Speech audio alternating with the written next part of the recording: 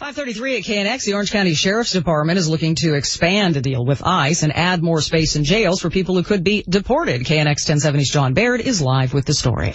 The county's current contract with ICE, Immigration and Customs Enforcement, sets aside enough space for 838 ICE detainees, people subject to deportation. Now, under the new agreement, the sheriff would be able to hold an additional 120 undocumented immigrants. David Ray is with FAIR, a conservative group, the Federation for American Immigration Reform.